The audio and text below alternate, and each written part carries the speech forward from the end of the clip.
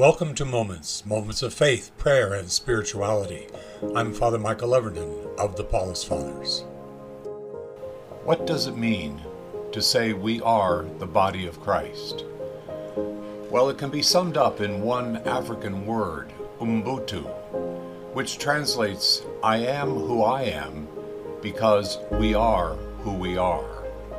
Nomadic peoples know the necessity of cohesion, the necessity for each other, to stay alive and to be fully alive. To be fully alive against the sometimes harsh realities, the harsh physical realities of daily living, like finding water and food and shelter. These necessities are shared by the whole group, and once they've found these very necessities of life, they bring that life together in music and dancing, celebrating the shared life they have in common. This is a wonderful example and a living display of what it means to be the body of Christ and celebrating it in the Eucharist. But I suspect that for a lot of us, going to Sunday Mass and celebrating the Eucharist doesn't really feel this way. We just cannot create or concoct an alive celebration of community living for 1 hour on a Sunday. If it happens, it becomes, well, just another event among the many events that are on our list for any given week. We might say of such celebrations, well, it's better than nothing. And I think far too often we settle for better than nothing.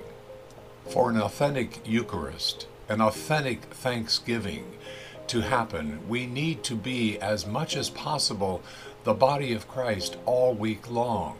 We need to be following Jesus in all of our activities, bringing the very living presence of the risen Christ that is alive within us, bringing that real presence every single place we go during an entire week, month, and year.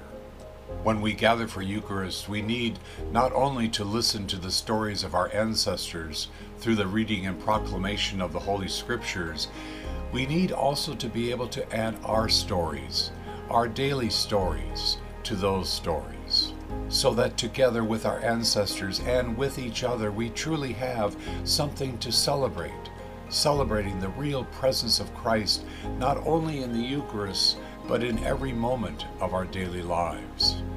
We desperately need this kind of life. We desperately need this kind of light because we're surrounded by such darkness.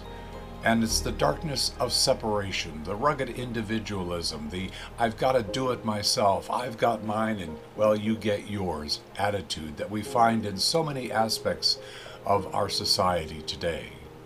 There is no room for individualism and exclusiveness when we're dealing with the body of Christ. One of the things the church really needs to learn how to do is to be the body of Christ. Be a community of welcoming to all, and I mean every single person on the planet. We say we're the body of Christ, and it's easy to say, but I don't think we are, not really. We need to begin by divesting ourselves of all divisiveness from the top down. We need to begin dismantling clericalism or any sense of exclusiveness in our faith communities. The body of Christ is not something that can be ordered or demanded or regulated or even measured. It only happens by the reception of an invitation. The invitation that Jesus gave to all of us. Come to me, all you who feel burdened by life, and I will refresh you.